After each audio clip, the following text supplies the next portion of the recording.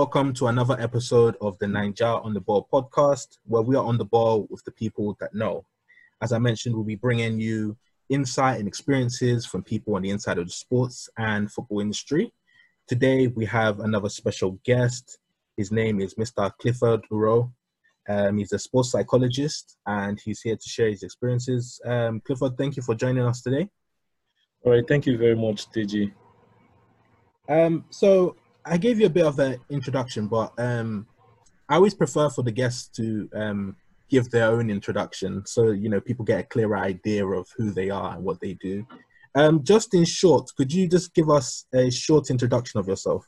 Okay, so thank you very much, DG. So, like I said, my name is Clifford, and I work as a sports psychologist for FC Bumaro. FC Bumaro plays in the third division in Nigerian Football League. So, I try to help the players and the coaches, and as we play games, prepare for matches, go into those competitions, study the players, and then try to help them in terms of their, you can say, the mental skills or the psychological skills that are very necessary for players to perform at a very high level.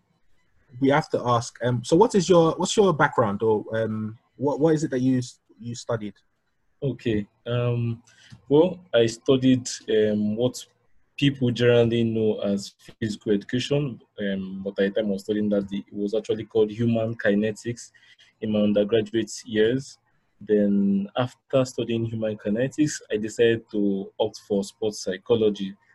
Since there are many areas one can go into in that field, you can go into coaching, you can go into psychology, you can go into management, you can go into exercise physiology. So I decided to go into sports psychology because I thought I could influence more on how players performed on the field. And then I decided to go into sports psychology. So I did a master's program in sports psychology. And then, it's been going on since then. And then I've been working as a sports psychologist for a while now. And then I'm also doing a doctorate in sports psychology just to, gain more experience and do more work and understand a lot in the field. It's very vital. Thank you for that. So, of course, just so that people can get a clear idea of what we're talking about, could you break down what sports psychology is? Okay, is in a very simple and laid term, is simply applying psychological principles to sports people. So let me to break it down. If an athlete or a football player, you do physical training, exercises, all the physical activities, the tactical work on the field, and all the set pieces, all that are very important.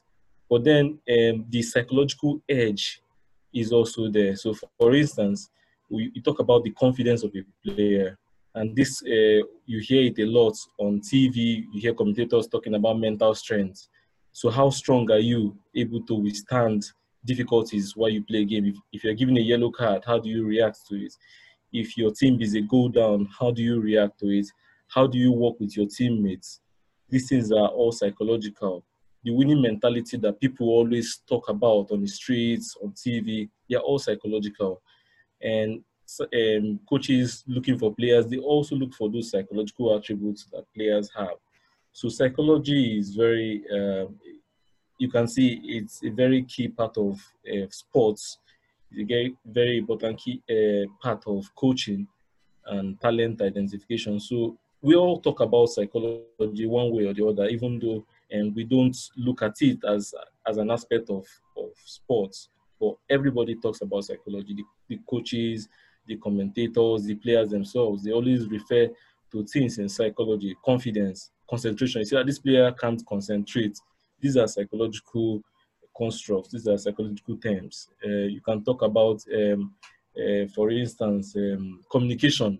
Why didn't you communicate to me while we were playing together? You didn't tell me you need the ball. So these are psychological aspects of the game, and we all talk about it. So one way or the other, but now is developing it is left to the sports psychologist.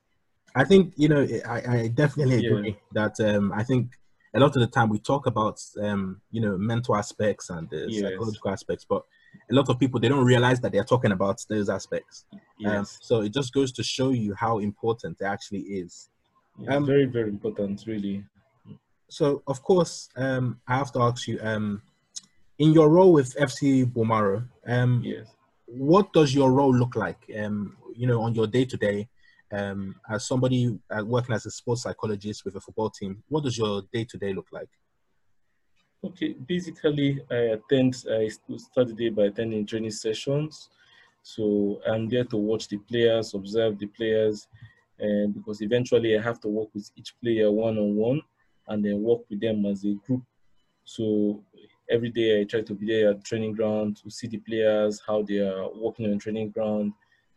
And because our team is a development team, and so all the players are not more than 19 years of age, so it's very crucial to be able to identify how well they are growing, they're developing. So I'm there in the morning to watch the training. At the end of the training, I try to speak to players and we make appointments and then we talk about their training, we talk about how they are learning. And then I also have at least weekly meetings with the other members of staff and the coaching staff. And then we talk about things on how they have to deal with the players and how the players are developing and key aspects. For instance, the player who has just come in has to now blend in with the team. I have to speak with the coaches and say, okay, this guy, this is what he is like. It's better we deal with him. This is how he understands, because communication between the coaches and players are very important. We need to be able to inform the coaches on how these players receive information, how they process it, and how they respond. And then the players themselves, you need to know how well they're settling down, if they have any challenges, how they could deal with it.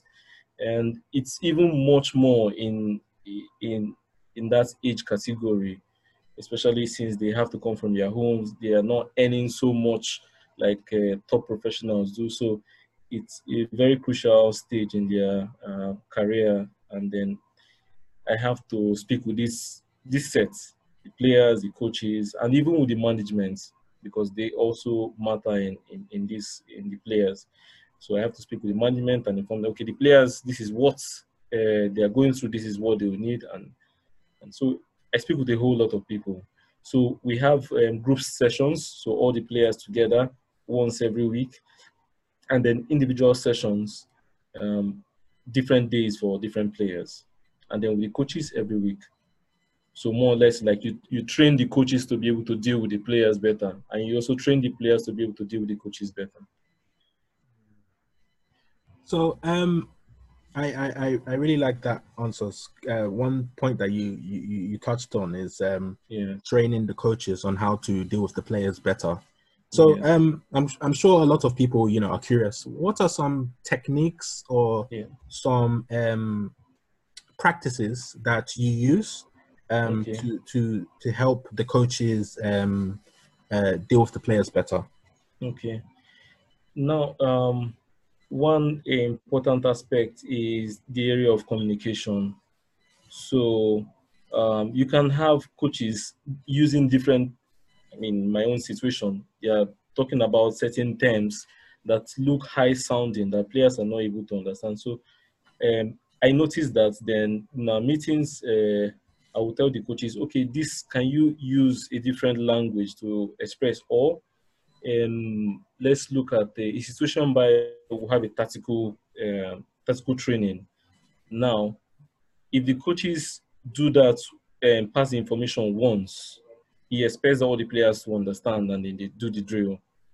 But at times, it's important that I also tell the coaches that no, this is better. These players will not understand this from this angle. Why not break this drill down? Because there is a lot of pressure on the coaches to give results. And then sometimes it's very easy to forget about the aspect of a whole method of training. So okay, I can remind the coach, okay, you have described this whole thing. Remember that you have to break this drill into parts. As a way of reminding the coaches, as a way of them also communicating with the players. I can give an example of a situation where a a player got into the team, and this player is not from the northern part of the country. He found it hard to mix up, and the coaches were not patient with him. He's a very good player, but he needed time, needed chance to really prove himself. So in that situation, I have to speak to the coaches about this player. Okay, this player needs some more time. So this is the area of communication. And then another area I also get to speak to the coaches about is in the area of injuries. Injuries, because something that is developing these days is injury management. Injury management, you need the psychologist, you need the physiotherapist to work with the coaches.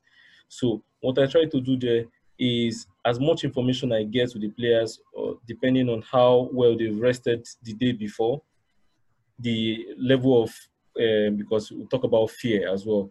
With this information, I can pass to the coaches that okay, this player is not ready for this game. Remember that the coach is the one who makes the final decision. So what I do is to give him the information.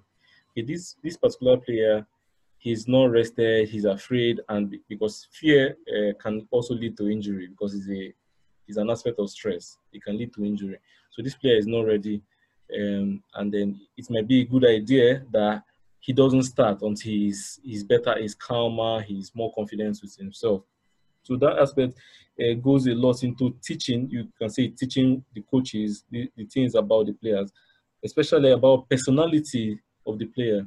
So the personality of the players is another important aspect that coaches must also know, because there are some players who, you see, they find it difficult they're not open, they're not open to change. Okay, this guy cannot learn this thing. You need to come in this other direction to get him to learn it. You can find other players who are very open. So as a psychologist, I must be able to identify the players and I must be able to transmit this information to the coaches. This player is very open. This is how he learns.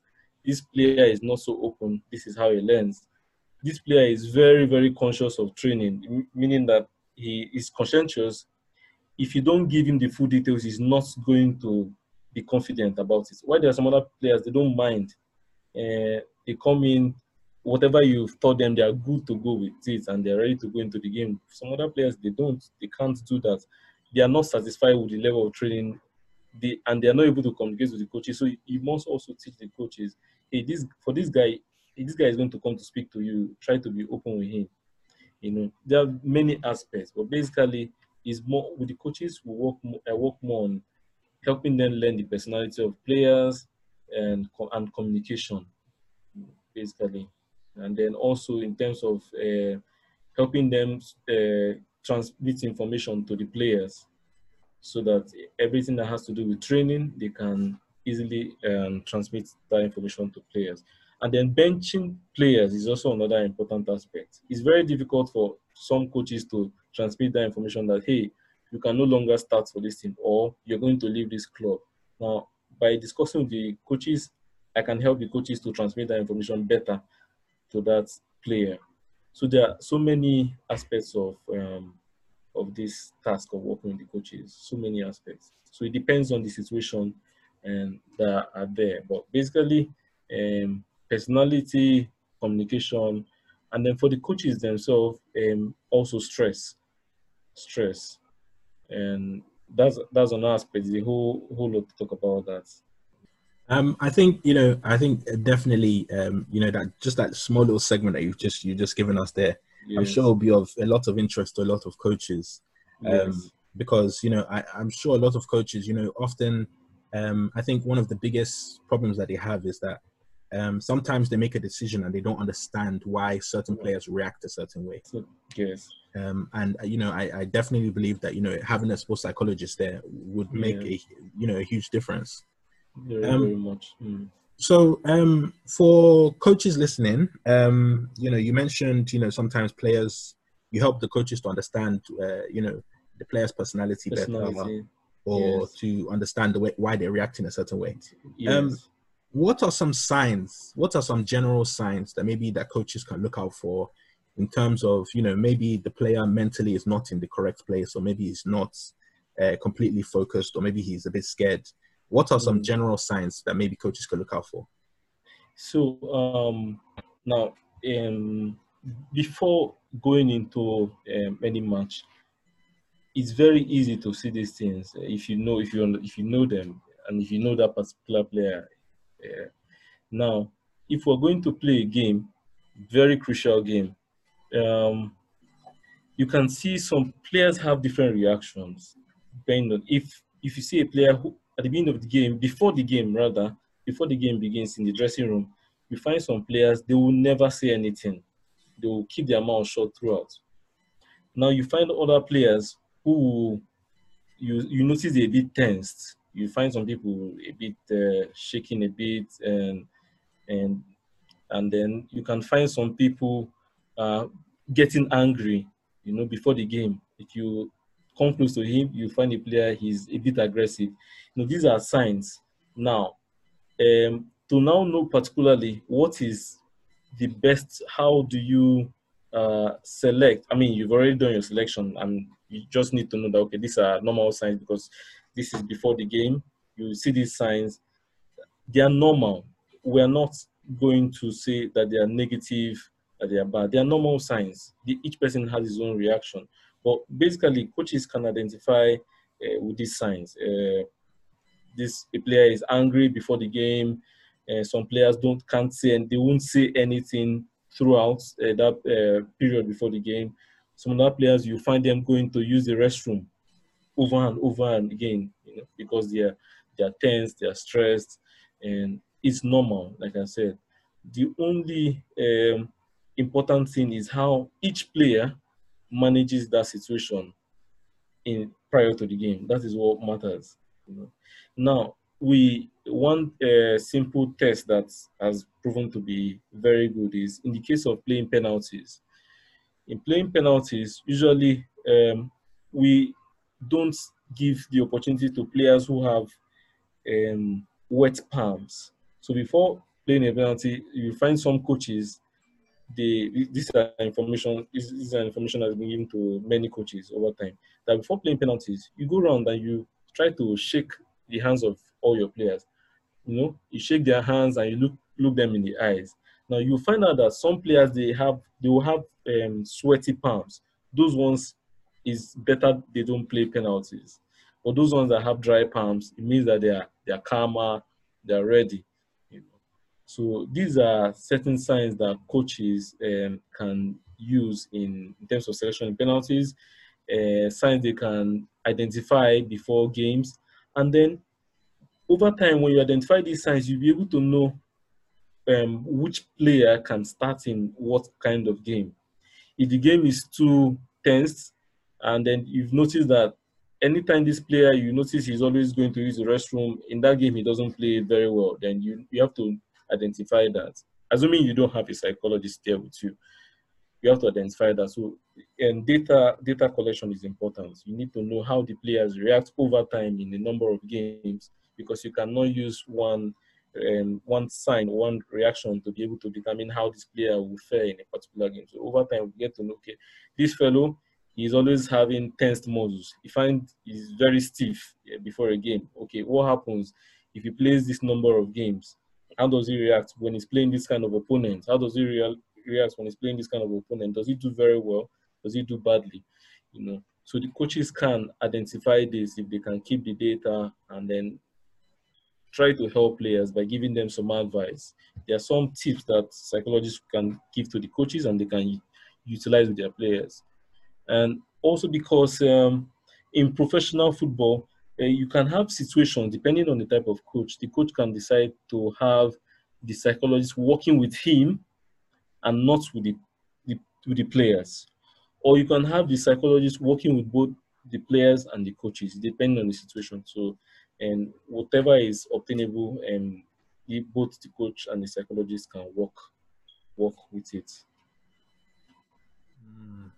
I'm sure a lot of coaches, the penalty test that you mentioned, yes. I'm sure that's obviously something which a lot of coaches maybe did not consider before. Yes. I think it's definitely very interesting. I know a lot of players, when it comes to big matches, Yes. They seem to fall under pressure and they cannot control their emotions. Exactly. So Yes. I think, it's definitely things that are worth considering as coaches. Um, Yes. Definitely very important. Mm-hmm. So, of course, I have to ask,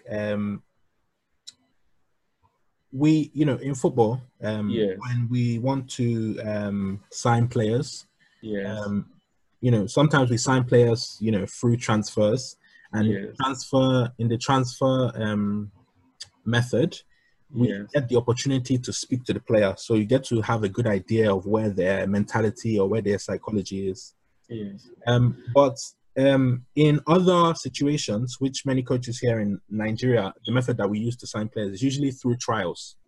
Mhm. Now, in the trial, it's a bit difficult to gauge the mentality and psychology of players, because usually in the trial we don't get the opportunity to speak to the player. We Yes. usually It's more about putting them on the field, getting On the them to play a match, or to showcase their football skills. yes. Um, so as a sports psychologist, in that type of situation where you're trialing players and you want to maybe get a better understanding of the player's mentality, what are some maybe some advice that you would give in that situation? Um. Now, I'll tell you something that is very important. First of all, in Nigeria, our system of identifying talents, well, it's quite difficult, because one thing that is clear is you can identify talents based on experience. So if a coach who has worked for, I don't know, maybe 10, 15 years, you can find it a bit easy to say, okay, I've seen this kind of a player before and I know he can get to this level, he can go very far. And you can also see on our player and say, no, this one won't go very far. Now, by making that judgment, what the coach is simply doing is something psychological. And he's also using the technical and physical abilities of the player as well. And that is experience. That is the experience aspect of it.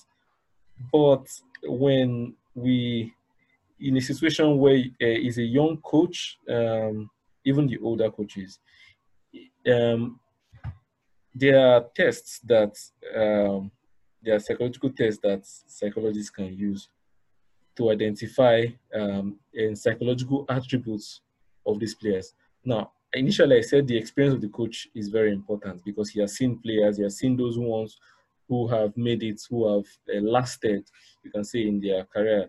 And he has seen those ones who have continued to progress, and he has seen also those who have not managed to achieve success in their career. Now, those attributes that the coach is looking out for, apart from the technical skills, they are psychological. Why? Because for a player to attain success, to be a champion, it's important that he's committed, right? It's important that he has high level mental strength. It's important that he's able to focus. It's important that he's creative. It's important that he has game awareness. It's important that he's resilient. These are psychological attributes actually. It's important that he has all these attributes apart from the physical skills. But much recently, there is a new model that has come up that has been it's been I mean and what that model says is that the psychological attributes are very important, the physical attributes are very important, the technical ability of the player is very important, the family and the social environment of the player is also very important. But how do you expect one coach or two coaches to be able to deal with all this data? Well, it's not. In our own case in Nigeria, since you have only one coach or two coaches trying to identify the players, it's quite difficult. But as a psychologist, um, there are tests, like I said, there are tests we can use to identify the ability of certain players to be able to um, play long term, to become successful wherever they go to. There's a test called There is a Stroop test, a test called Stroop test. I mean, the coach cannot be able to administer this without the psychologist. There's a test on personality. We have to test the personality of the player, and there's a test on coping. You have to know if this player can cope in different situations, difficult situations. Can he cope in those situations? There's a test to know if the player can learn, if he's open to learning, because for young players, it's important that they are open to learning. Now, you may not be able to find this information in one day by assembling 300 players to come for a trial. You cannot get this information in one day. So, I well, the coach can, like I said, for young coaches, it's good that they consult older coaches in a situation whereby um, you cannot employ specialists to take care of certain aspects for you. It's good that young coaches consult with older coaches to find out from them what they do, what they do to look for talented players, and then these coaches can share their experience. But remember, you cannot be so sure. You cannot be so sure with that kind of assumption in selecting players. So many times, many coaches rely on what they can see, maybe technical attributes of the player or the physical attributes of the player, and they leave out the psychological aspect, they leave out the social aspect of that player. So, but for to be able to achieve this easily is better that they consult more experienced coaches to advise them on what they need to do. And then psychology is not, you can see some of those attributes on the field of play, but not all at that moment. And this is why one day trial may not be necessary, may not be really effective as keeping the player and watching him maybe for a week or 3 days, and as effective as that would be. But you can easily look out for some attributes like resilience. Resilience is one attribute you can look out for. So, for instance, in a trial, if you have to play, if you have to, well, I would advise you play a trial matches whereby you have the teams select the players into teams and they play against each other, and then in that situation you can look out for how does this player react if his team is a goal down. How does he communicate with other teammates? If you find a player who is just playing his own on his own, he doesn't communicate with his teammates, then it might be good to forget about that player for the meantime. And look at those who can communicate, who are communicating with other teammates, who are encouraging. These are attributes. These are attributes of mental strength. You see a player who is encouraging other players as they play, who is communicating, who is asking for the ball, who is passing the ball, who is making himself available. You can say these are important. You can look out for these things immediately. And say, okay, yeah, this player has got those psychological attributes that can take him very far. So resilience is important. If his team is a go down, does he give up? Or he encourages his teammates and he tries to put the effort to play. And communication is there. Does he ask for the ball? Does he communicate with other players? Or is he just on his own? Does he, you can say, does he run down, does he chase every ball? Is he moving? So these three things: communication, the effort he puts on the field of play, and resilience. These are three things I would advise coaches to look out for. If you cannot get a psychologist, if you cannot get an experienced coach there, if you're a very young coach, if you if you don't have data about the social environment where this player has grown up, his family, and if you don't have information about this, if you don't have information that has to do with his, physical makeup, then it's good to, with your own knowledge, to look at resilience, to look at the player's ability to communicate, and to look at how you can say, does he give himself? Does he run after it? But does he give himself? Does he put a lot of effort in the game? Because when a player doesn't show these attributes, it means that he will never really be able to express this. And more importantly, If you look at champion athletes, they are committed, they work hard, they speak with their teammates, they are ready to give themselves, they're ready to play. Even if they go down, they want to continue putting a lot of effort. They put a lot of effort on training ground. They put a lot of effort on the day of the match as well. So these are really, really important attributes. So like I said, resilience, is he, how does he take defeat? How does he take, if he makes a wrong pass, how does he react when he makes a wrong pass? If communication, does he communicate with his teammates? Does he give them the sign? Does he ask as they play? Are you where you going to give me the ball? Communication.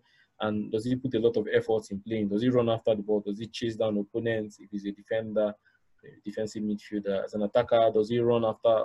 Does he chase that ball down and try? And does he try to get it? These are, I can say, these are very important. So, of course, you mentioned the Nigerian environment. I'm sure a lot of people will be curious. How have you found it implementing sports psychology and helping develop the mental and psychological aspects of Nigerian athletes and footballers? Okay. I will start to talk about how I started, because this aspect is very important.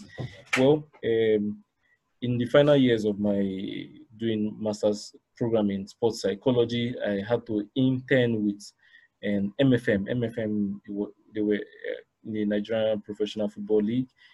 So at that point, it was 2016, they were struggling for relegation. We were in the bottom three, bottom four, as it were, in Nigeria. And then they were struggling for relegation, trying to stay up last remaining games of the league. And then I came in, and at that point in time, the coaches, they were waiting because the coaches they've already given up. So the coaches were waiting to see if they could get somebody to help. So the chairman of the team invited me, and I came and I started working with the players immediately. And I worked with the players and the coaches. And particularly, I work with all the players, but particularly to mention certain things that I did there was because they weren't scoring goals. They were not scoring goals, and they were conceding. They were losing games. They had not won a game for a long time. So what I did was to now start working with individual players and all the players in the group. So the coach then was Coach Fidelis Elechuku, was the head coach, and then I was also working with the assistant as well, Coach Baroa. So they always give me the team lists before matches on the weekends, and then during the week we do all the drills. And then so with the players, because there was Stephen Ode, who is in Switzerland now. Stephen Ode was in team then. There was Sikiru Olatubosun. There was Onua, and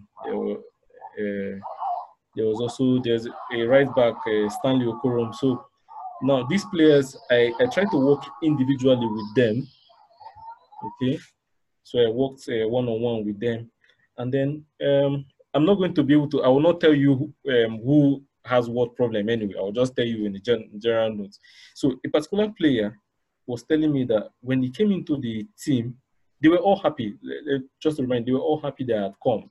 Even the coach will say, "Hey, thank God you are here and you can take over the team. I can't do anything any longer."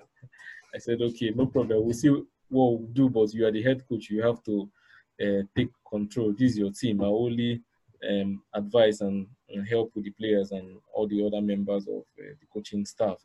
So a particular player told me, I have been one of the best players, and I've been one of the best players in this team. When I came in, the fans loved me, but all of a sudden, my game started to drop. So we started working on there's a particular skill in sports psychology called imagery. Is imagery. Imagery, use your imagination to train, or you can call it visualization, but more imagery. Visualization is subsumed in imagery. So we started using imagery for him, and started working on that together. And then I told him, see, you're going to help your team. And don't worry, you have to imagine yourself making an impact, maybe scoring an all-important goal for your team. So we started working on imagery for the other players. Stevie Node, attacker, we put all the attackers together, we had teams for all the attackers together. Now, we played a game, the first game, it was a draw against Abia Warriors. It was a draw, and the players did all they could, they couldn't score. So they were going to play an away game against Enyimba, and then the coach told me that Enyimba will destroy us. They are better than us. So I told the coach, have you tried, because he was also telling me the problem of officiating. So I said, have you tried have you tried doing negative training? So he said, I tried, then I explained to him, okay, since you have problems officiating, we're going to organize a train where you have the main team that will be playing on Monday and another team. So you have somebody officiating that training match, and then the person will try to officiate in a negative way, so against the main team. And then he did that. So they went into that game, and before that game, I also worked with the defenders, all the center backs, especially in the area of concentration, because concentration was also their problem. They were not able to focus during the game, and because of that, they were always conceding goals. So we worked on concentration, especially with the center backs, the right backs, and left backs. I was already working with them, but with the center back, we worked on concentration, especially dealing with aerial balls. Because in my own, you can see my own way of doing sports psychology, I go down to performance of the players, because performance of the players is very important. Apart from what happens outside the field, I also work with them on how do they train, how do they learn in the game, how do they improve while playing, even as we go as much as passing, as shooting, as scoring, even playing corner kicks. Psychology can go into all the aspects of it. So we worked on concentration and defending the balls properly, and then they went to play in band and they got a point. Then, of course, the thing about psychology is that you don't start doing for working with the team so that you get the results that same day. No, it's a development. It's like normal physical training, but this time it's mental training. And then I worked with the players, and then there were 4 more games to go. So they played two draws, a third game, another draw, and the final game was against Ifan Yuba, and then we were already prepared for that game. And then that player who I was working with initially, who was eventually the one who scored the only goal and gave them the necessary 3 points to stay in the league for the following season, 2017 season. So, well, it was good. It was good experience working with these players, because the players, once you mention psychology to the players are ready. They're ready to work with you, because they also see the importance. If you tell the coaches, if you explain to the coaches, this is what psychology can do, they're ready to work with you, because they believe that, and then this is really important for us, and then they start to, and it really works for them. And so for me, sometimes I always think, is psychology magical? Maybe it is really magical. And because I've also, after working with them in 2016, I left, and then I started doing some things with some players on their. Now, one thing noteworthy to mention is, in 2016, a particular player was always on the bench. A particular player was always on the bench.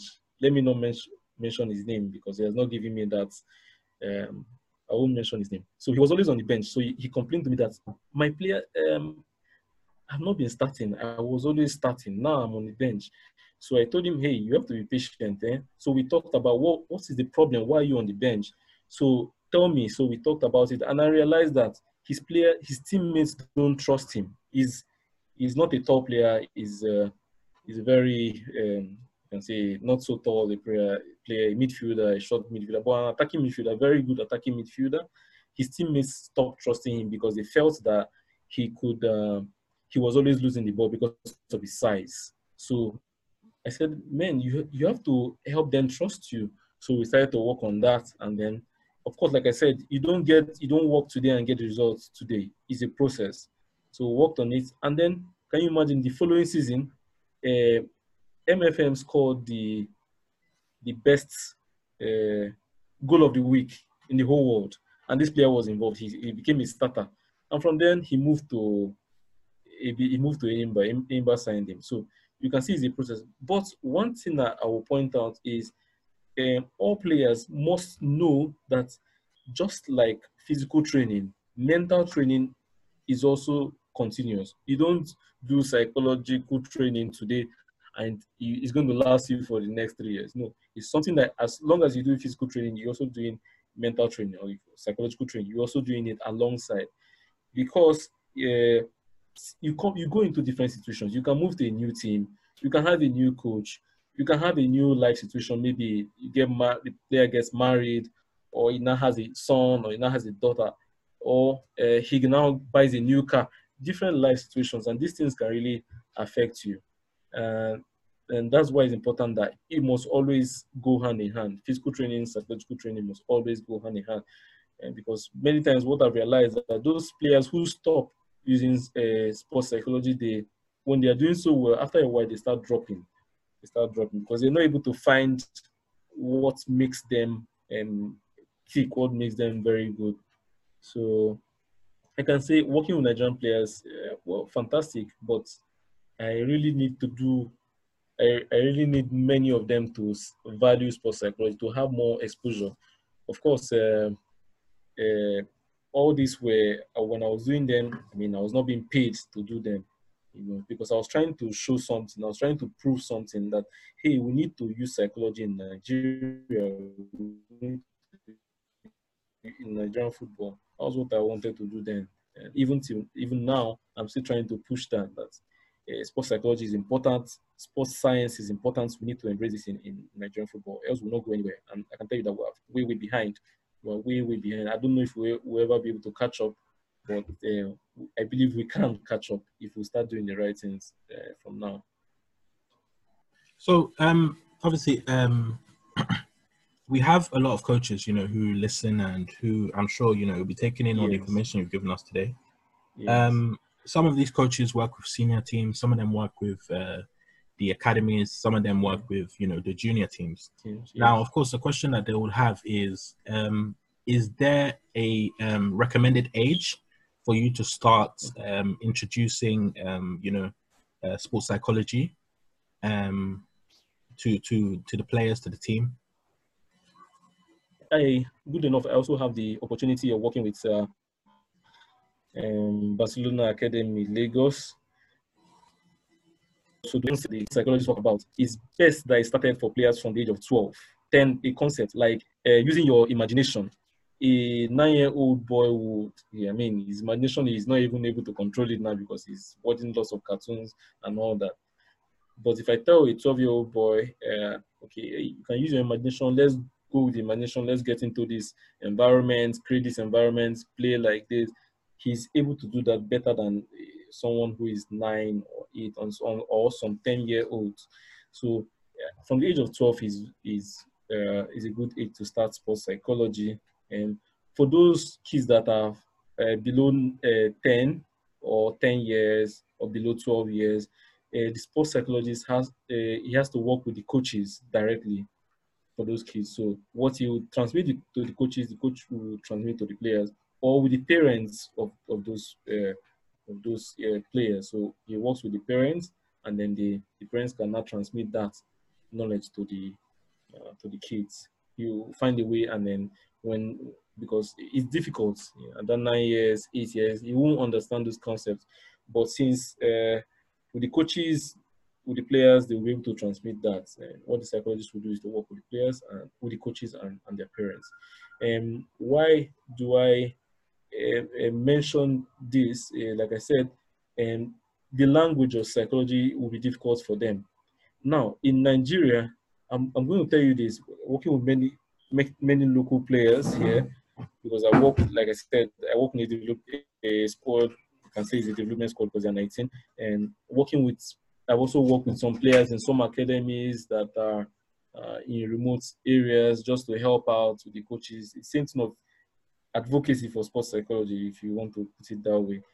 And many of our players in Nigeria are not uh, well, you can say well learned. They are not academically sound to a very large extent. So sometimes I need to speak speak in a way that they can understand me. I have to speak in a way that they can understand me. I have to go all the way down to try to explain. It can be difficult, but yeah, you have to do that to get them to even understand, because I don't use certain concepts in sports psychology when I talk to many players in Nigeria here. And I don't tell them imagery, I tell them think. You have to think. Or I try to find out if the player understands the word imagination, or if I'm going to talk about concentration, you know, I have to find what he understands. Does he understand the word concentration? Does he understand the word focus?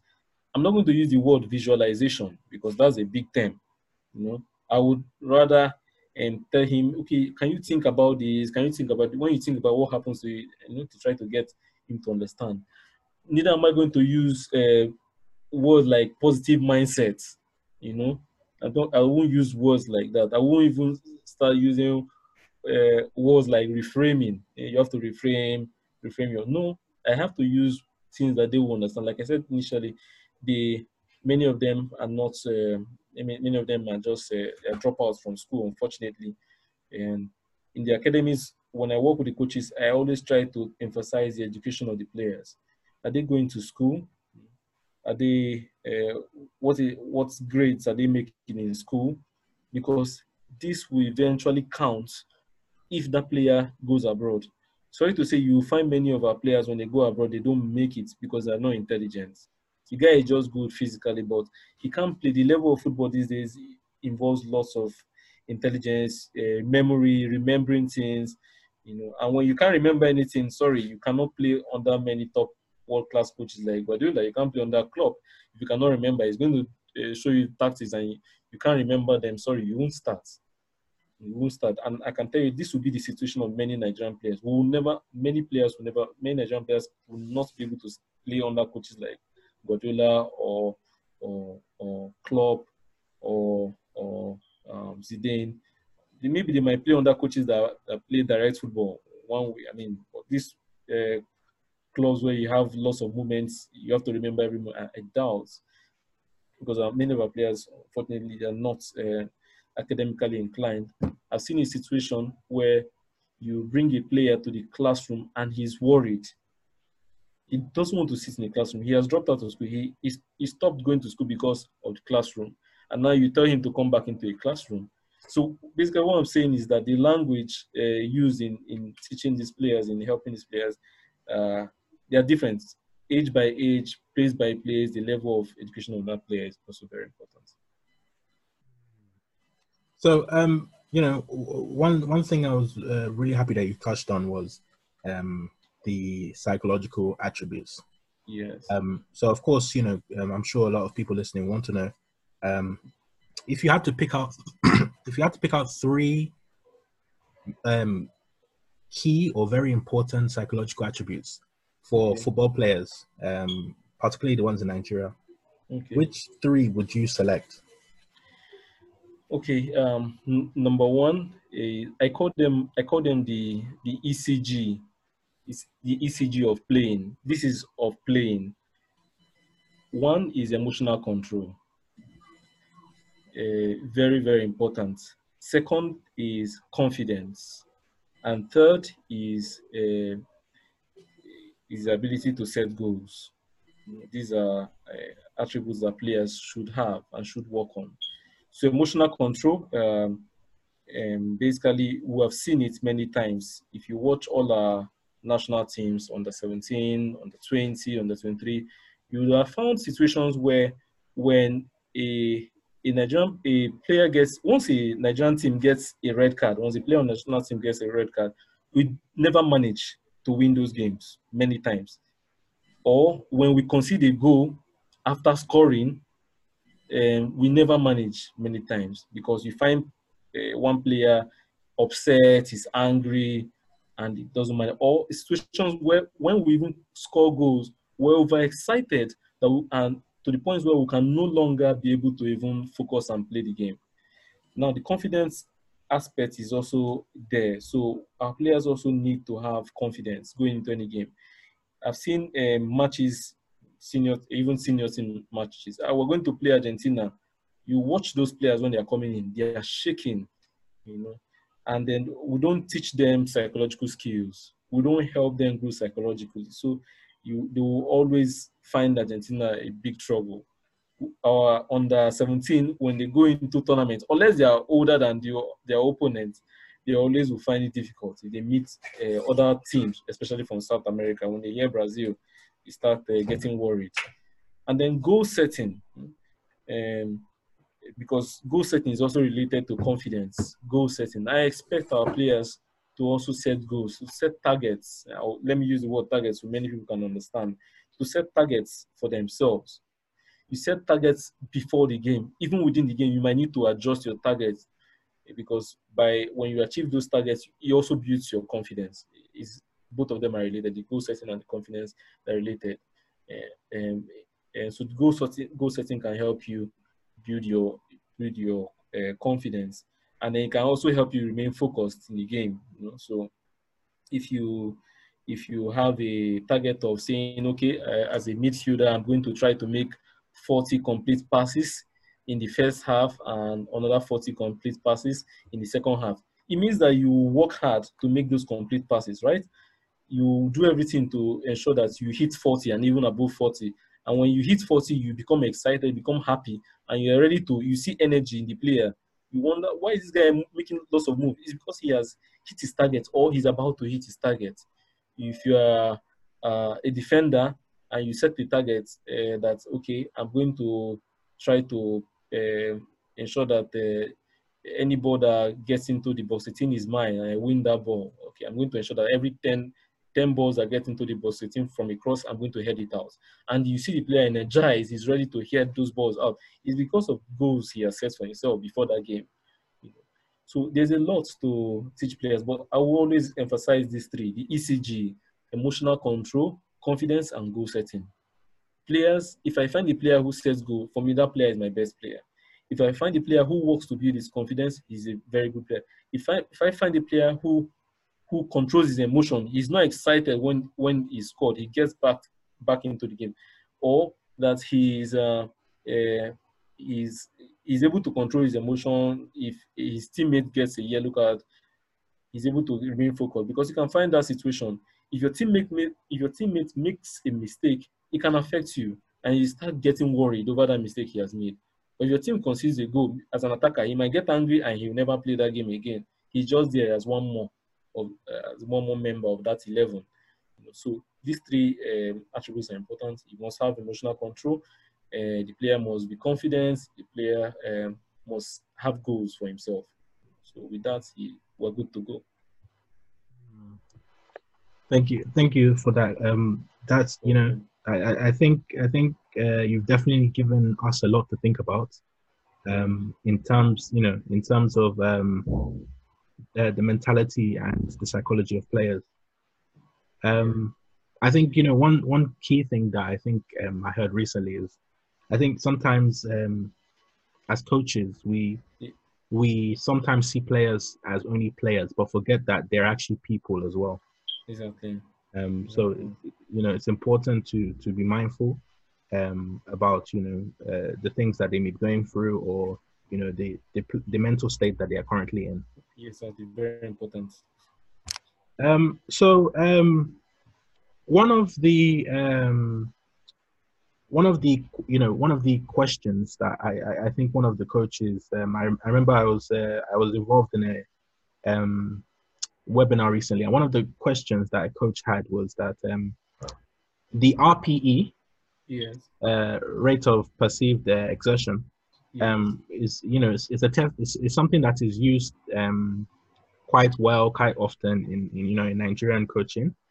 But one of the problems that we have is culturally, players may not tell you the truth. Okay. Because if they tell you that they're tired, if they mark themselves as tired on the Yeah. RPE, then you may potentially drop them or you may not want to use them again.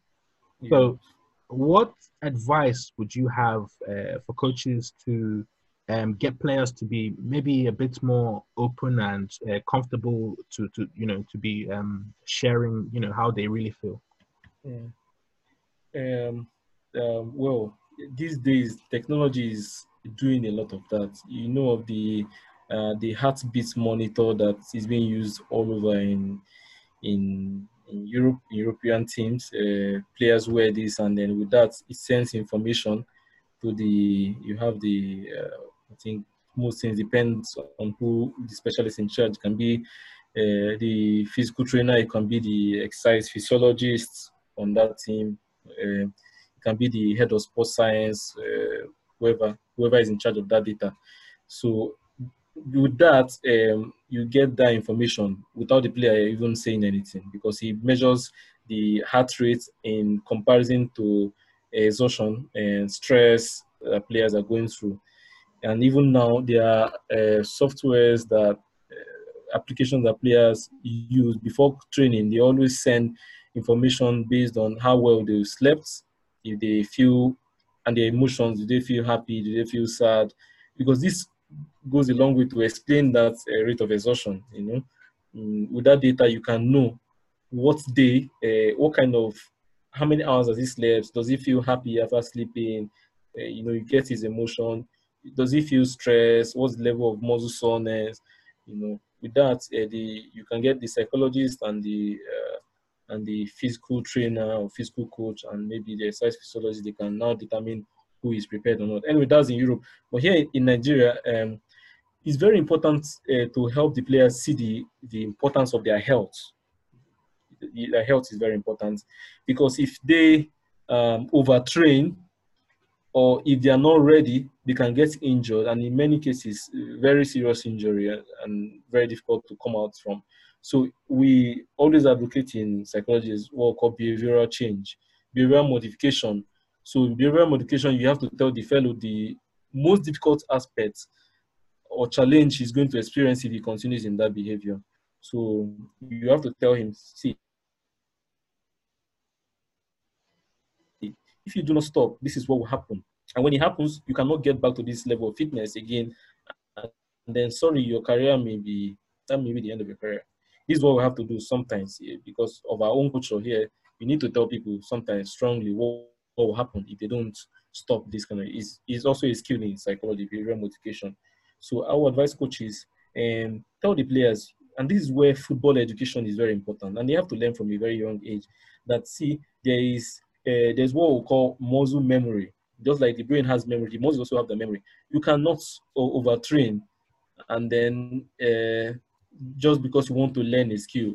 Sorry, by the time if you take a break, a 1 hour break, even a 1 day break, and you come back the next day, you realize that that skill you were finding difficult to learn has become very easy. So is to help the players see that there's a science behind this. If you cannot continue, you indicate I'm not ready today, and it's nothing bad. It's data. We need it to know. We need it to protect you. We need it to keep you healthy. We need it to ensure that you play for the minimum 15 years professionally. So coaches must, in a way, start from the soft method by telling the players the importance of giving this information, how it's going to help with their health, so that they don't have. Can give them examples of players who have overdone it and then their career has never blossomed. So you can encourage the players to see this is why this is important. Then if some players continue hiding that information, then it might be good to tell them, see, if you continue doing this, this is what will happen to you eventually. And then your plan of going to Europe or playing the national team will never come to be. So two ways, you can say the carrot and stick method, but that way you can get the players to give you the required information, especially when it's just the coach that is handling the team. If he has this is where psychologists also come in because they work with the players individually. They're able to help the players see the importance. They're able to even inform the coaches that this is what is happening with this player. This is why he's going to tell you.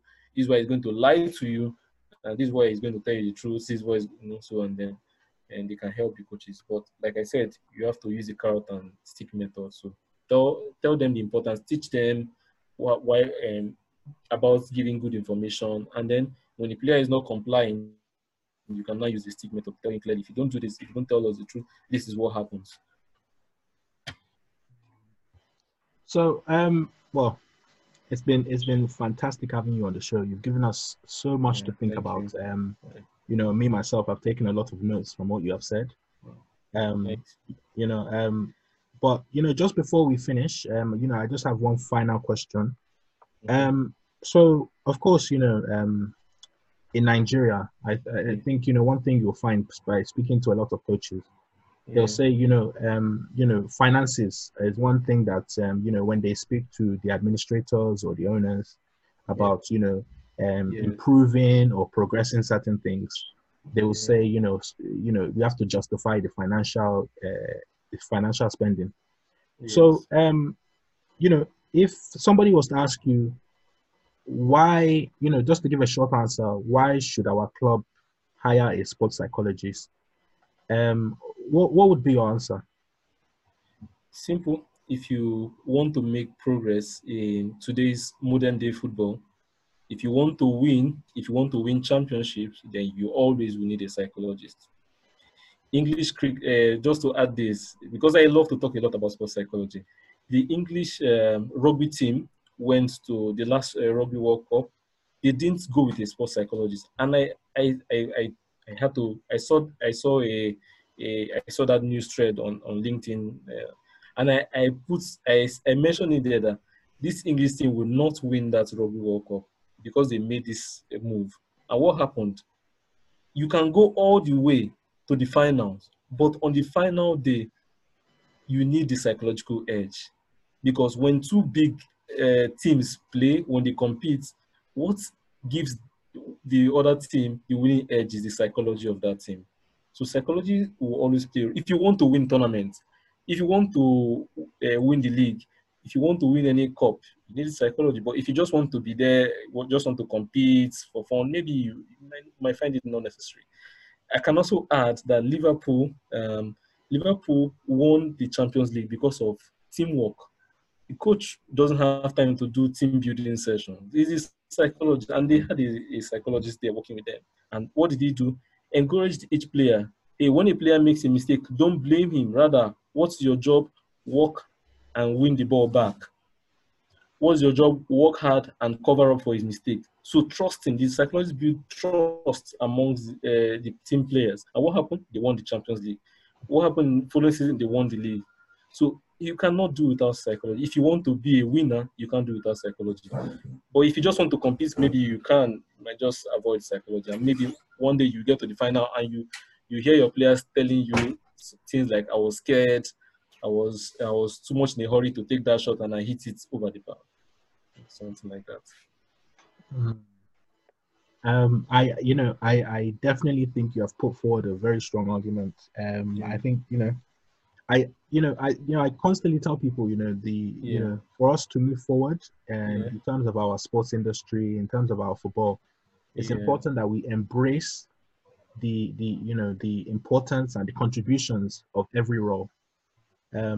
At this moment in time, unfortunately, a lot of clubs in Nigeria still have the model of, head coach, assistant coach, and maybe if you are lucky, you have goalkeeper trainer as well, and that is it. So it's important that we embrace fitness coaches, sports psychologists, physiotherapists, and nutritionists. These are the people who are helping really make the difference, because now sports is all about small margins. And those small margins can be the difference between a country like Nigeria getting to the quarterfinal or even the final of the World Cup. So it's very important that we are able to move forward in the sports industry. Yes, very important. Of course, we've come to the end of the show, and I'm sure as usual there'll be some coaches or maybe some people listening who would like to maybe ask you a question or to get in contact with you. Where is the best place for them to do that? I mean, you can always these days the social media is there, and is always a way out. Twitter is there, social media is there, but basically, I right now I'm working. Like I said, I work with FC Bumaro, so usually I'm in the stadium on many. That's Teslim Balogun Stadium. I'm there usually, but best to always reach me on social media, to just reach out so I can give my I can try to drop my what's it called now, my Social media inst- handle. yeah, yes, just to drop that so that people can see, can get to reach me. But how do I do? Okay, I can tell you is doctor underscore Cliff. I have to really get it. Doctor underscore Cliff underscore Oro. I don't know if it's better that way. You can tell them, but I also put your social media handle in the Okay. information of the episode. Better. So it's Doctor underscore Cliff underscore Uro on Instagram. You can always send me a message there. And I think on Twitter is yes, on Twitter is the same thing. Doctor underscore Cliff underscore Uro. And is it okay to? I can also give my mobile phone number. People call me these days and whatever. I mean, Okay, sure. You can yeah. give your mobile phone Okay, number. so my mobile phone number is 0810 133 6792. Mm. Thank you for that, and thank you for joining us on the episode today. It's Thank you very much. definitely been, eye opening. It's a definitely, a thought provoking episode. Yeah, I think it's always necessary, yeah, for us to challenge our thinking. yes, it's very important. I'm glad I'm here because this is what I talk about every day, and I really want us to make progress in Nigeria, really. To everyone that's listening, remember to like, remember to recommend, remember to share the episode, remember to leave a comment as usual. Thank you all for listening. This is the Ninja on the Ball podcast, where we are on the ball with the people that know. Thank you.